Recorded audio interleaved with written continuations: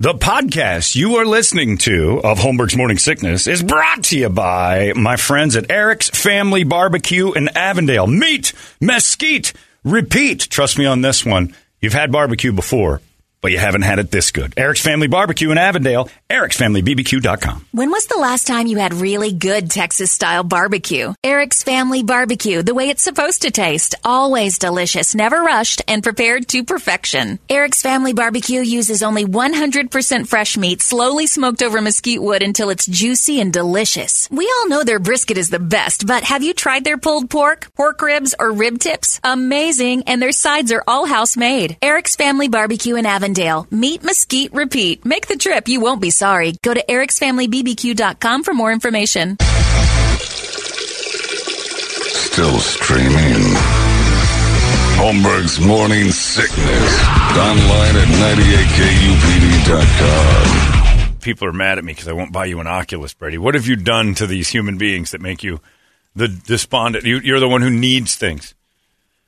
So, John, you have to buy him one of those things. Tell him, deleting browser history, this is the guy who couldn't get out of the snow in the first step of Red Dead Redemption. We have video of it. That's true. He struggled with the tutorial of Red Dead Redemption. He died like 4 times. Just walking in the snow. Yeah, the tutorial. They don't even have any fights in that one. And Brady somehow froze to death trying to get him out of there like 3 times. I got stuck in a shed, trying to get around a shed for a while. Just smashing into a shed. This is ridiculous. Bryce Samuel said, come on, John, you cheap bastard. Buy Brady his own Oculus for his birthday. You heard him. Clearing a browser history is too many steps, which is 2. History, clear history. Yeah, you need your own. You can't share a toy with your daughter that you use to masturbate. You just can't. I mean, I know the internet tells you can, but those are usually stepdads that do that, not real ones. So come on, Brady, don't. And then I got a lady that says, John, you son of a bitch. My husband actually cried at the Tom Brady retirement. I watched the man weep on our couch. And you just came up with a theory that made him so happy that he's rejoicing like we got married again. It's the best day since we've had kids. And I bet you that's second now. Yeah, Tom Brady's not retiring. Signed Dom. It could be Don Borg and Joan J. Down. Yeah. Does he have a Tom Brady tattoo also? He's got a TB12 tattoo, doesn't he? Yeah. I know he's got it on his car. He doesn't have a face or anything. Or just he's got the logo for his company. Which is pathetic. He's got a Corey Taylor on his calf and a TB12 somewhere on his body because he's in love with Tom Brady. He's got too many man bits on his man body. But I bet you he cried a little when Tom stepped away. Oh, yeah. Oh, he probably. I am convinced that this is a Super Bowl commercial. Because they roll them out like 2 weeks early now. So now they're starting to tease. There's some, and somebody even pointed out, said, John, you might be right. Tom Brady has a podcast. Wouldn't he just answer the question? Like that there on the podcast. Look, guys, I haven't made up at the very least, I haven't made up my mind at all yet. Wasn't it his announcement that he's retiring? That's what ESPN said, that they're like, what's his name? Schefter and the other dude both said, that's it. And ESPN's right. I just don't buy it. And he and his family aren't on an island right now, just getting away for a while? I have no idea. No, they're filming Super Bowl ads. Yep. Like up-to-the-minute Super Bowl ads. There's no way this isn't some sort of time. Now, he may retire in the Super Bowl ad, which would be the ultimate get for the product. Tom Brady's retirement is like that Inuit thing, the tax thing or whatever. You know, if he's got some sponsor to his, which would be brilliant business to sponsor your retirement. Some financial planner. And then what does it do? It crushes the Super Bowl, gets the byline. He's the headline of the Super Bowl. Steals thunder a little bit. Even in a Super Bowl he's not in. It would steal it 100%. So it's genius to get like Budweiser to have Tom Brady say, hey, it's time to tip a cap to the king of beers and me, because this is the last time you're going to see me at the Super Bowl. Boom. Then bring him out for the coin flip. Oh, and he retires again. He just keeps retiring over. Every time he retires, he gets an endorsement fee. This is an ad. I'm not stupid. I think everybody else might be. That we all fell for this. There's something going on here. But it would be genius. And if I'm wrong, he missed the boat. There's $10 million in having a company say, hey, Tom, can we sponsor your retirement with a Super Bowl commercial? It's the greatest idea of all time. Tom Brady's Super Bowl retirement announcement at the half. The king of Super Bowls and the king of beers. Oh, there you go. What if he rolls out in the 6'4" with Dre at halftime? And retires. Yeah. ruins the halftime show with some weird slow speech about how much he loves his kids, and there's I don't know. It's all so choreographed. None of it feels like, my guy retired last week, and it was like Ben's quitting.